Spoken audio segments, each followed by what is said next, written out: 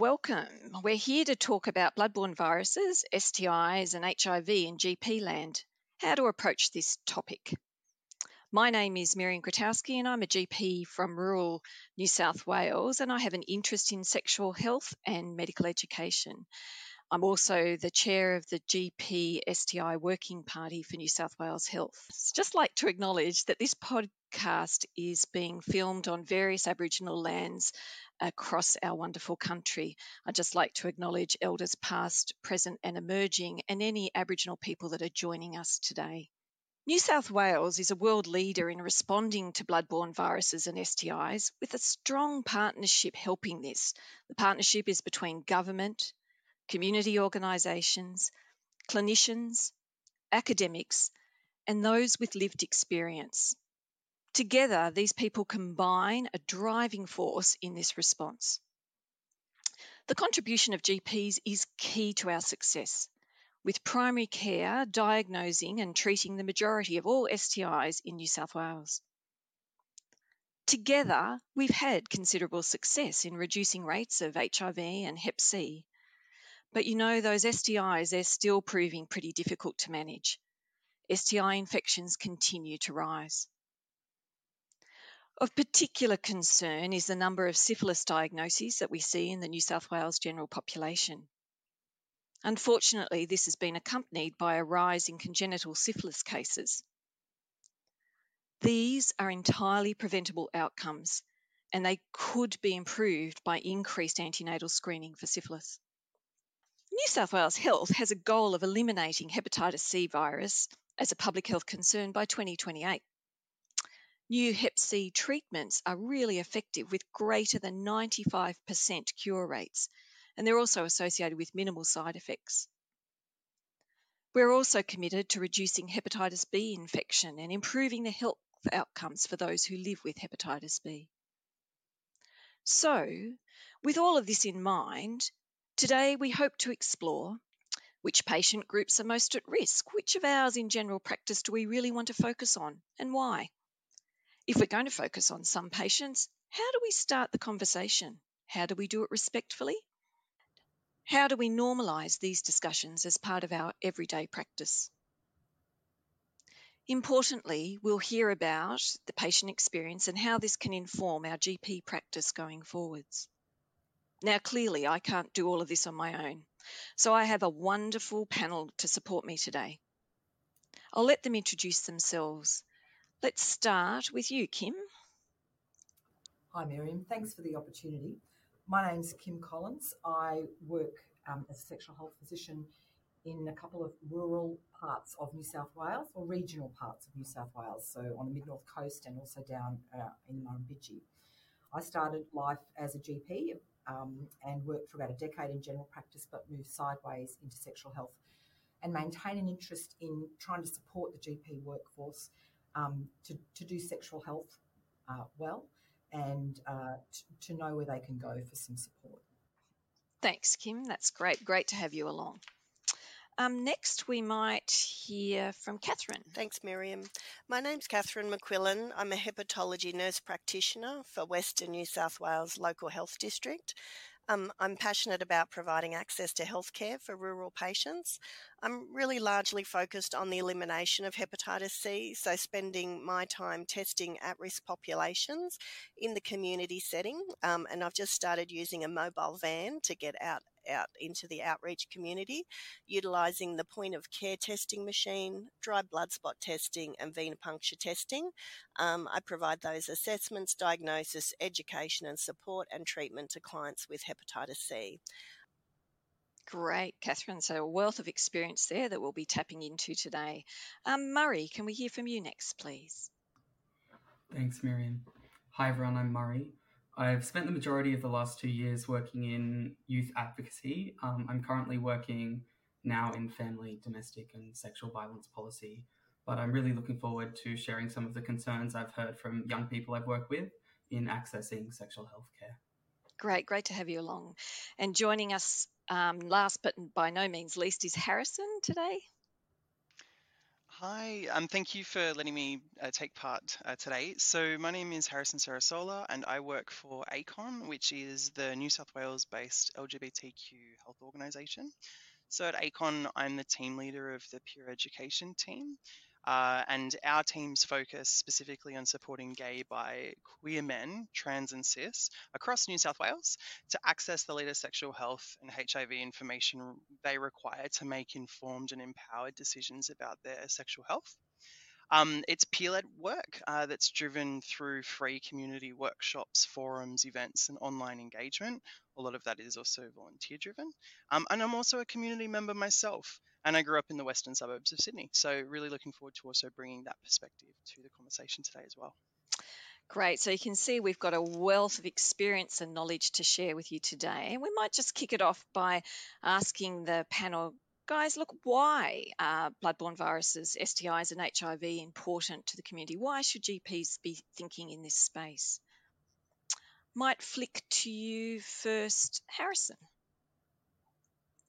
Thanks, Miriam. I think the thing that makes this a really important topic for a community broadly is the fact that there's still a lot of stigma in our communities around bloodborne viruses, STIs, and HIV. And this is often driven by a lack of information, but also a lack of discussion around sex and sexual health more broadly, particularly as soon as you come out of that inner city context. So when I'm having conversations in Sydney CBD versus when I'm having conversations in Penrith, obviously those conversations look vastly different, and that's only an hour away. So I imagine that obviously changes again in a rural setting or a remote setting again. There's also the issue for LGBTQ communities specifically around a lack of access to tailored and relevant sexual health information. So often the information that is available to LGBTQ communities is broad, tends to have a clinical tone to it, although that is changing, and doesn't always discuss the types of sex that people in our communities are having in a way that makes sense to them. Or as well in a way that's culturally appropriate to them either, because of course LGBTQ communities are incredibly diverse and we run across a range of intersections, and so obviously when we're thinking about tailored health information, that obviously has to communicate on a number of different levels, not just sexuality and sexual practice. Great. So some interesting points that you raised there, and some challenges, I guess, for us as GPs. How do we manage that? Kim, what about you? What do you feel is the reason that we should bother in this space? Well, Miriam, if you think about it, life is actually a sexually transmitted condition for most of us, and most humans have had a sex life, and sometimes that can place them at risk of STIs, bloodborne viruses, HIV, and essentially they're usually just unlucky. And I think trying to destigmatise and de-discriminate, if that's a word, STIs and bloodborne viruses are key, as Harrison mentioned, to improving our ability to access populations that are at risk and give them better health outcomes. These infections can cause serious morbidity and mortality, and I think in terms of health, they're a really important part of our work, particularly in primary care. Catherine Murray, did you have anything to add to those wise comments? So I think it's a fundamental, basic human right to be disease-free. And of course, in Australia, we need to identify the people who have got these bloodborne viruses like Hep C and B through testing. We've got to provide education and support to patients and give them the treatment that they are entitled to. And a lot of that work is around, educating people about healthy lifestyles, harm minimisation strategies, to help reduce some of that stigma, like Harrison was saying, to even have a conversation around BBV and STIs. We know that bloodborne viruses like Hep B and C can cause long-term liver damage. So this is really, testing is like a preventative strategy long-term as well. So yeah, I just really think we need to increase that testing and identify and offer treatment to the people who need it. Yeah, Murray, did you want to add anything at this point? Yeah, thanks, Miriam. I echo what's been said about the ongoing role of stigma. I think there's also still a bit of fear associated with having an STI, HIV, or bloodborne virus due to a lack of information around the consequences of testing positive for one of these, or apprehension around having conversations with past sexual partners. However, I think this is a really important topic because most people, including young people, are really eager to look after their own health and the health of those they have a sexual relationship with. Absolutely. And I think, GPs are really well placed to have these conversations. So we already know that most of the STIs are managed in primary care. So people come and see us as GPs and they may be at risk. How do we start this conversation? What are good opportunities and how do we make it relevant and appropriate and respectful? So I think probably I might go to you first, Murray, in that instance, because this is the thing that I think many GPs, we know that we're meant to be doing some more screening and some more testing in this area. But for many GPs, it's a tricky conversation to have. They feel worried and concerned that they will be disrespectful or not have the knowledge of how to ask the questions. What advice have you got for GPs in that place? I think on this topic, it's important to use language carefully, trying not to be judgmental or labeling patients as gay or straight, but rather asking them about the kinds of people they've had a sexual relationship with.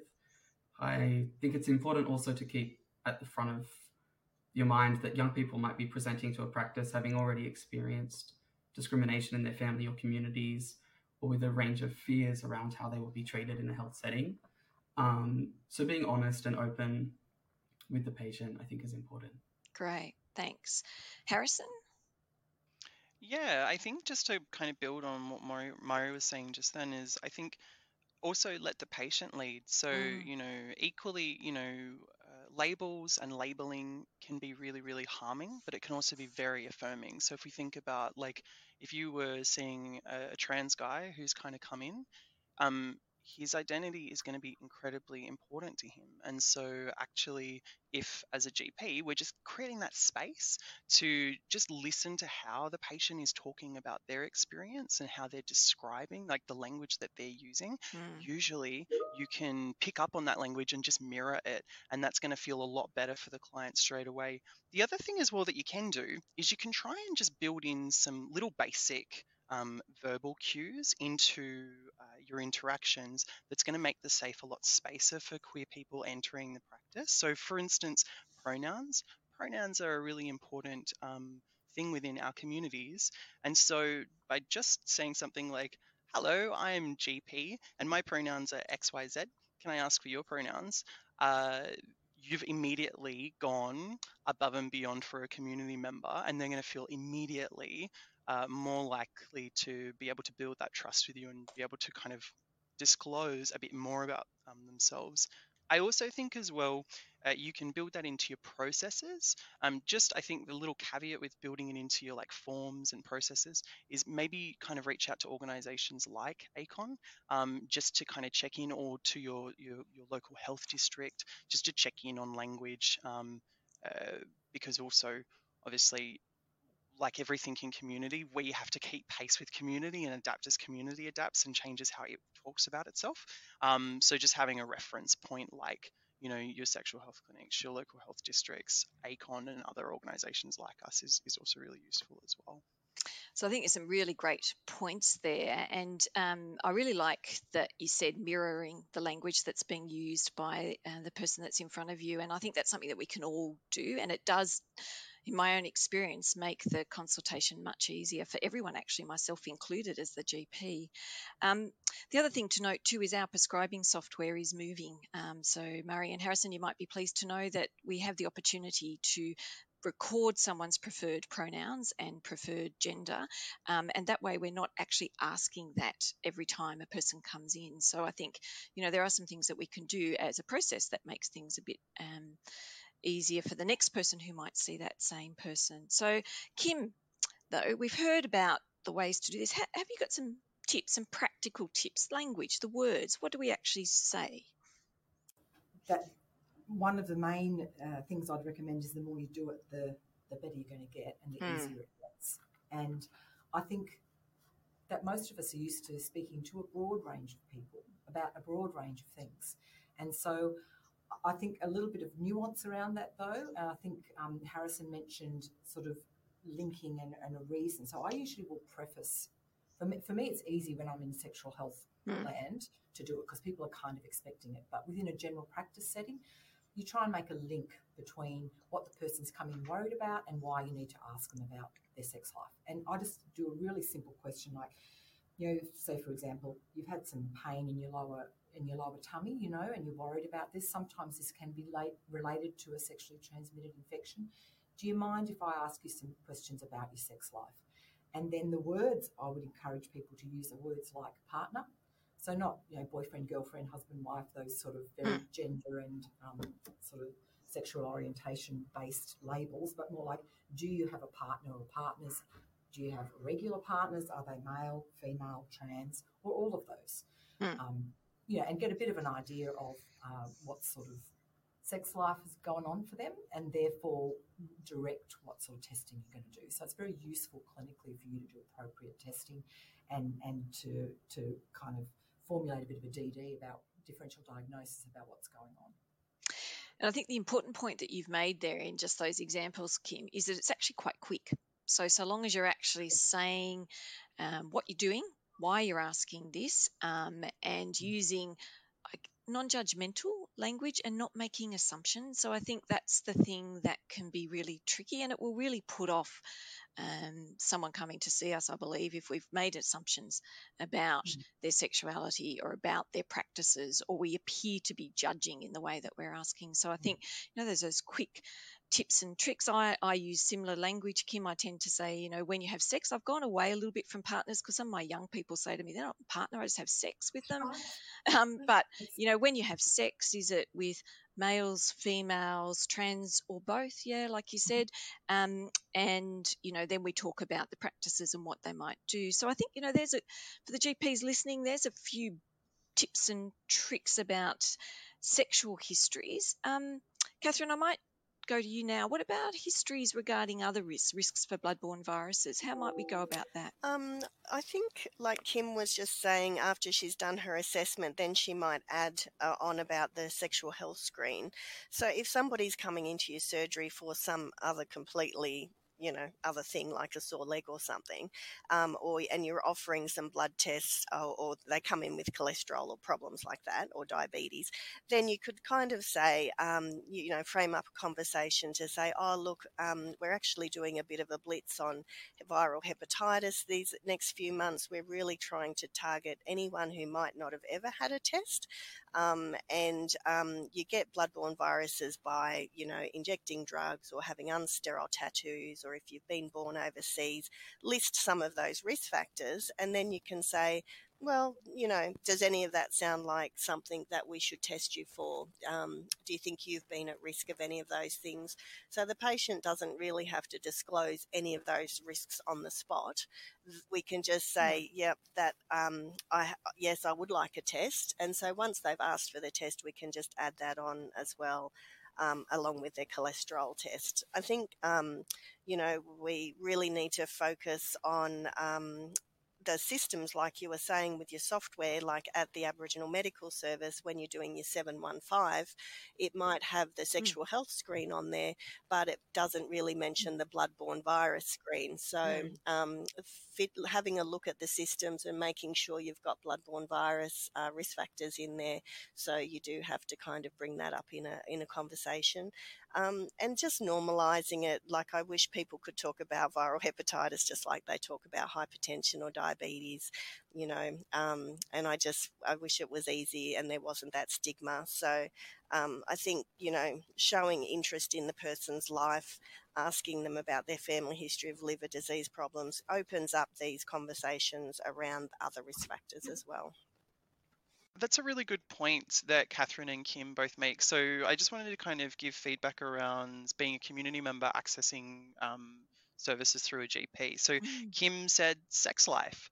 Just like that immediately makes me feel more at ease, because the thing that everyone is afraid and nervous about talking about, which is sex, is now talked about. And so, just like that, as Catherine was saying, that she wished that it was a normal conversation to be having, I fully agree. And I think as a GP, the power that you have in that space is to actually really create that environment for your client. So I think literally, Kim, if you were my GP, I'd feel very comfortable having a chat to you about sexual health screening, just because you used language that makes sense to me about my experience. So that's awesome.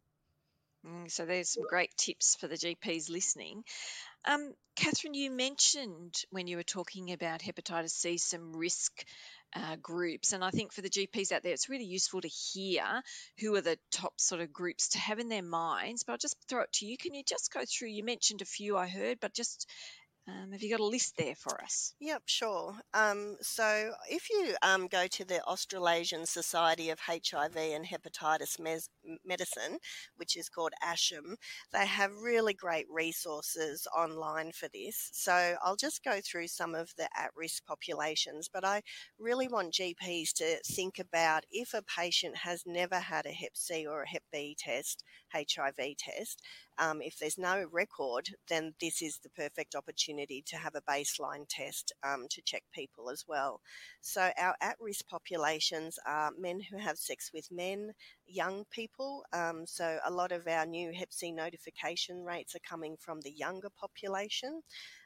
Aboriginal and Torres Strait Islander people, people from culturally and linguistically diverse backgrounds, and so people who come from the Eastern Mediterranean regions, Eastern Europe, Southeast Asia, Western Pacific region, Africa, and some of the Americas, they have high prevalence rates of Hep B and C. So we really just need to be mindful of country of birth when you've got a patient coming in. People who also travel to countries with these high prevalences, and people are going overseas and having unsterile medical procedures. They might be having unsterile tattooing or piercing, or be getting some plastic surgery and things. So we just need to be mindful of those clients. Our sex workers and their clients are at risk. Sexual partners of members of any of these priority populations should be tested.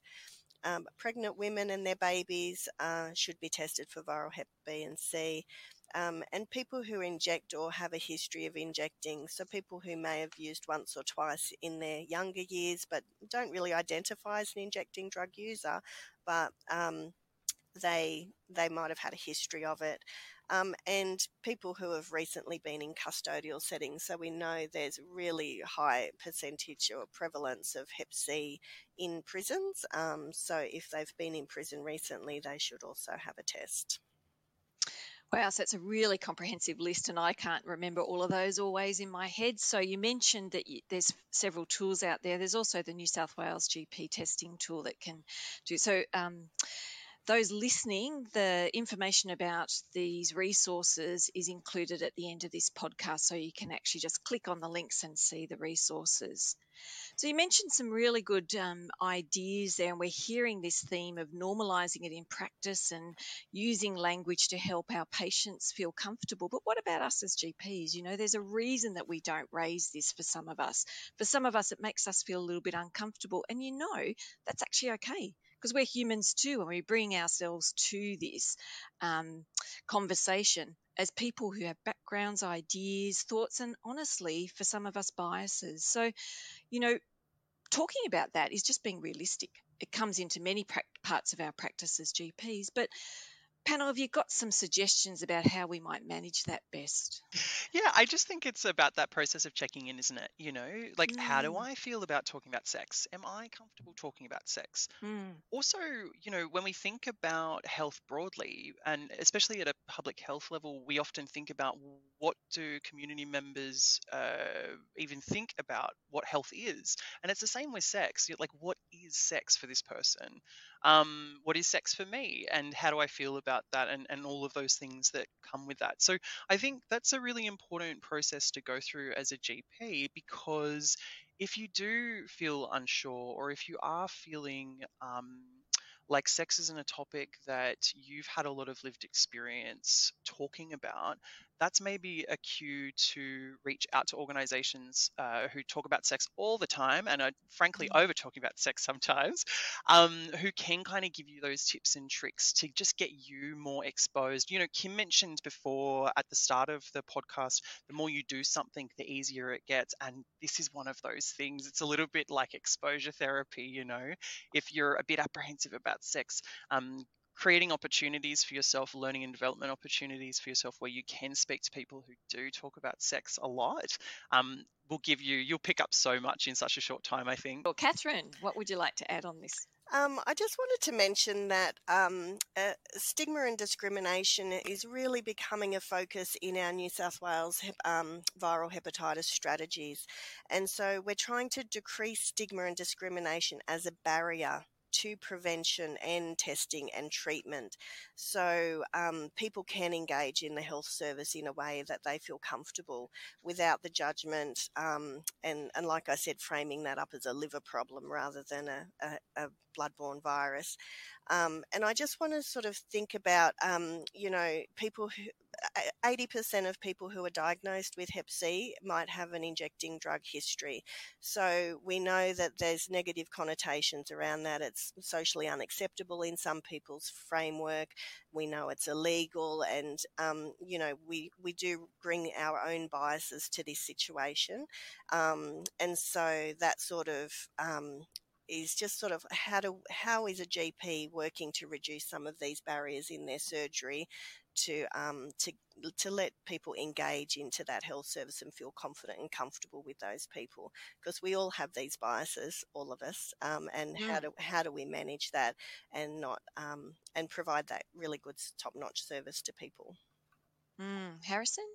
And just really briefly to build on that as well, Catherine, and there's so many really good points there. It's a part of the New South Wales HIV strategy as well. We've added the pillar of stigma because if we're going to achieve in New South Wales the virtual elimination of HIV transmissions in New South Wales, we really need to go after stigma, because it's actually acting as a fundamental block for a lot of people to seek testing, but also to seek and access treatment as well. So I couldn't agree more. But it's funny as well, right? So we're talking about normalization, and it doesn't sit just within BBVs or STIs or HIV.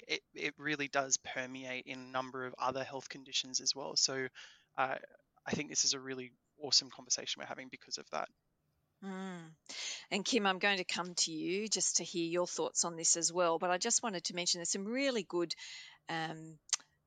points that are being made here for GPs and stuff to think about. It's not like we're going to master this necessarily overnight. I think it does take practice, and we've heard that there are tips and tricks from this podcast, from some training that might be available, or through those websites. There's some ideas on a lot of those documents that give you sort of phrases and opening statements so that you can practice them and feel comfortable with that. Kim, what did you want to add to this conversation? I think one of the reasons GPs struggle with doing the sexual health history and talking about sexual health matters is a fear around opening up the Pandora's box.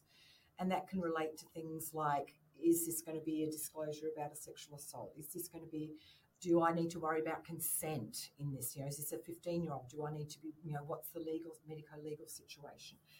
And also the reality of the time pressures of general practice. But I think in terms of styling your practice around sexual health, you are in an ideal a situation where you'll have recurrent contact with this person. You don't have to get it all done in the first consultation, right? But you will have the opportunity, if you gain their trust and their confidence, of getting them back if they're worried into the future. So, you're going to be doing it in little pieces rather than in one big block. And I think that's why primary care is so important in terms of provision of sexual health care.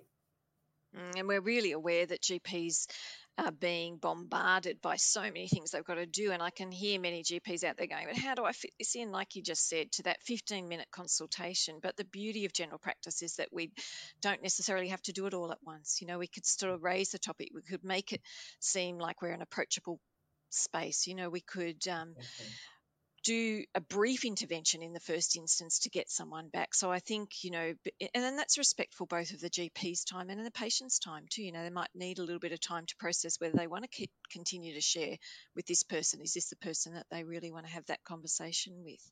Harrison? Sorry, really quickly to add, because I know that Catherine's probably got to jump in as well, but I just wanted to quickly say that's a really good point about trying to fit everything into the same session and actually missing the fundamental, one of what I would regard as a community member, but also as a community educator. One of the most important things to remember is it's all about trust. So, if we've had many stories where trans clients will go into a GP, they are there with like a broken wrist is a really good example, and the GP wants to talk about everything else but the broken wrist as an example. So I think we need to be careful. I've had instances myself where the GP has done the absolute right thing and wanted to really quickly talk about PrEP with me, but the problem is I'm there for a mental health care plan and I'm okay with PrEP. I don't want to talk about PrEP. I'm there to talk about a mental health care plan. So prioritizing the relationship, that therapeutic relationship and the trust building is going to see you come out on top, I think, in the short, medium and long term over just maybe trying to do all of the things all at once.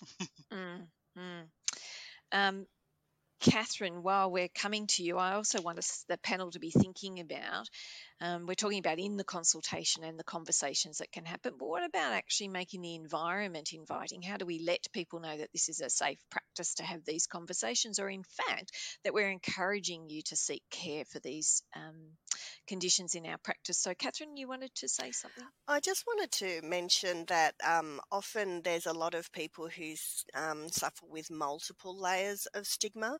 And I just wanted to mention quickly, I had a patient who had gone to ED to get some acute care, and he came across and to my office instead. He left there. He was very unhappy, and he just said, I don't know why they were judging me. I don't know if they think I was a junkie or if I was gay or if it's because I had Hep C or if I'm on the methadone program.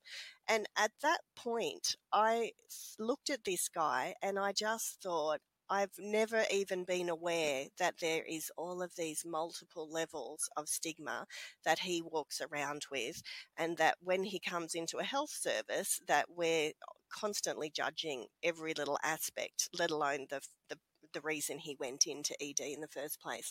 So I guess I just wanted to mention that when people have these multiple layers of stigma, it actually results in them not accessing the care and getting poorer health outcomes if we're not sort of addressing that in the right way when we're meeting up with them. And I guess, just for GPs, having those posters in their surgeries saying, Hep C cured campaigns, there's loads of free posters that you can get from Hep New South Wales. I think having, like you were talking about before, Miriam, about being proactive around your medical director software, your best practice software. You can actually do audits, you can code patients and search for at-risk clients and create sort of recall lists on people who you might need to get back in. So identifying a champion in your GP surgery, there'd be a practice nurse and a GP who are really passionate about following up clients with bloodborne viruses and STIs, and then recalling those patients in who might be at risk from those at-risk groups that we just mentioned as well. So being proactive around your software and recalling patients who might need testing. Yeah, really practical points there, Catherine. And I know one of the things our practice tries to do is have a blitz on a particular topic for a month just to really highlight it to all GPs. So, you could have the month where you look at Hep C, you might have a month where you're doing chlamydia testing. You just have a month where you're really focusing on a particular aspect, checking people's immunisation status, for example. So really practical ways that we can do it. Now, Murray, what other things would make a practice sort of look like this is the sort of place you'd want to come if you want to have these conversations? Thanks, Miriam. Yes, on creating a welcoming and inclusive environment, I think that young people I've worked with will regularly look at the practice website or read the profiles of the GP to see whether sexual health is listed as an interest or whether they've listed any support or training working with priority populations, like First Nations or queer people, for many young people, this signals to them that their sexual health is important and that they will be safe and comfortable when they arrive for their appointment. This could also happen in the waiting room with what was mentioned before by Catherine around posters or maybe condoms on a table, things like this. I think it just sends a really strong message that sexual health is okay to speak about in this practice, and the young person is much more likely to either present for sexual health in the first instance, or maybe they're going for an unrelated reason, but they see those posters on the wall. So next time they'll come back and bring up some new questions. Yeah, great. So we're hearing about posters. I know some practices put the posters up in the bathrooms, particularly in rural areas, if they're a bit worried about what some people being offended, which is what has been feedback from some GPs in more rural areas, is they feel they can't put some posters up because they might offend some of their population. We make suggestions such as put the posters up in the GP's room, put the posters up in the toilet so that patients have an opportunity still to see this information.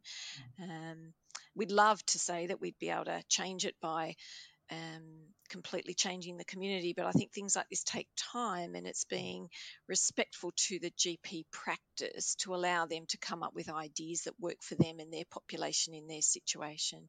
Patients have actually taught me heaps. So, sometimes there's language that's used that I have to ask for an explanation, and patients are so willing to explain things to me. We have a laugh together. I muck something up in a conversation, and it's just about being genuine and apologising too if I can see I've offended and it was not my intent.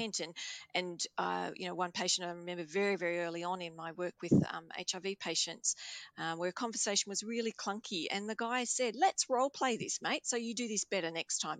How amazing was that I got that sort of feedback from a patient, and I use that language and the way that patient helped me going forward. So yeah, you're right, like being yourself, being genuine, recognizing that we're not perfect and no one's asking for perfection. I don't think our patients are asking for perfection, but they are asking us to have a go, not be scared of having a go, because otherwise, and particularly in rural areas, that patient may not have access to other care.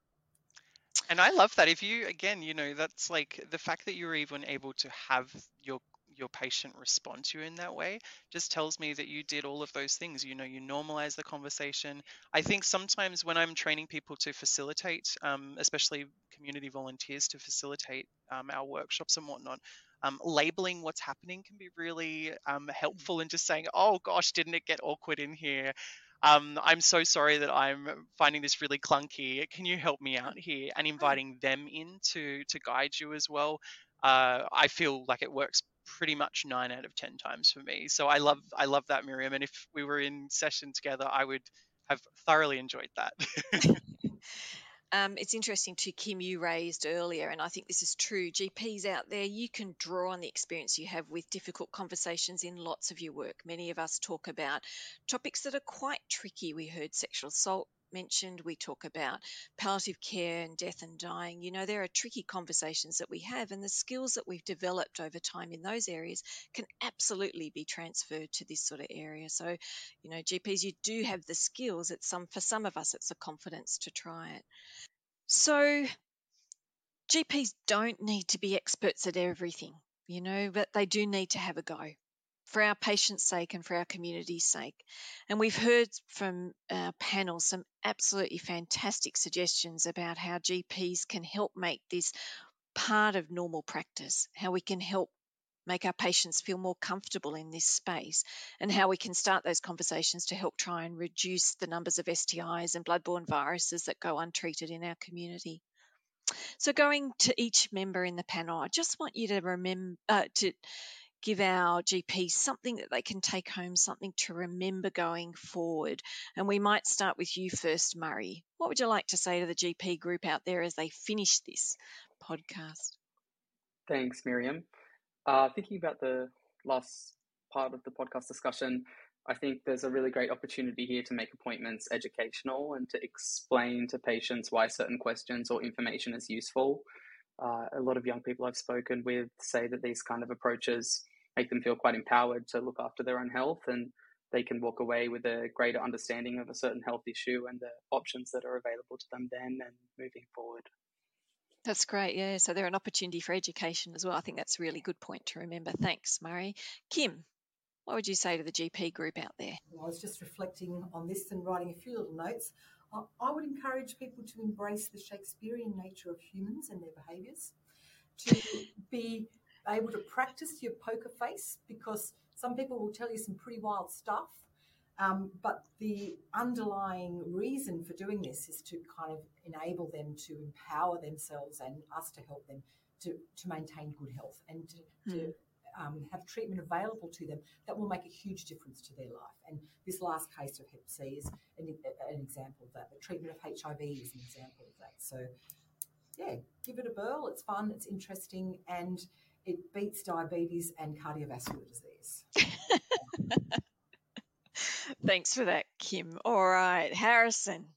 Yeah, I'm just going to build on what Kim just said and just say it's all about relationships. You know, you wouldn't knock on the door to your next door neighbor who you haven't spoken to, even though you've been living there for 5 years, and ask for a cup of sugar, or maybe you would. I don't know the sort of person you are, but you do want to really spend that time building that relationship and that trust, because that's the currency that you're going to then be trading with a person when you have to bring up uncomfortable or confronting topics with a client. So really work on that relationship as a priority would be my advice. Great. And Catherine, you get the final word. Yep. So I actually have a couple of top tips. So I just want GPs to think about which patients we can increase testing to, and whether GPs are treating or if they want to refer, whatever really supports them and the patient the best, whichever sort of process works. There's loads of support networks out there. Think about that viral hepatitis can lead to advanced liver disease and liver cancer, and that we really need to provide some wraparound surveillance around those disease states as well. And be aware of your own biases and what we bring to these encounters each time, because our clients have, felt a lot of stigma and discrimination from healthcare workers in the past. So just to be mindful of that.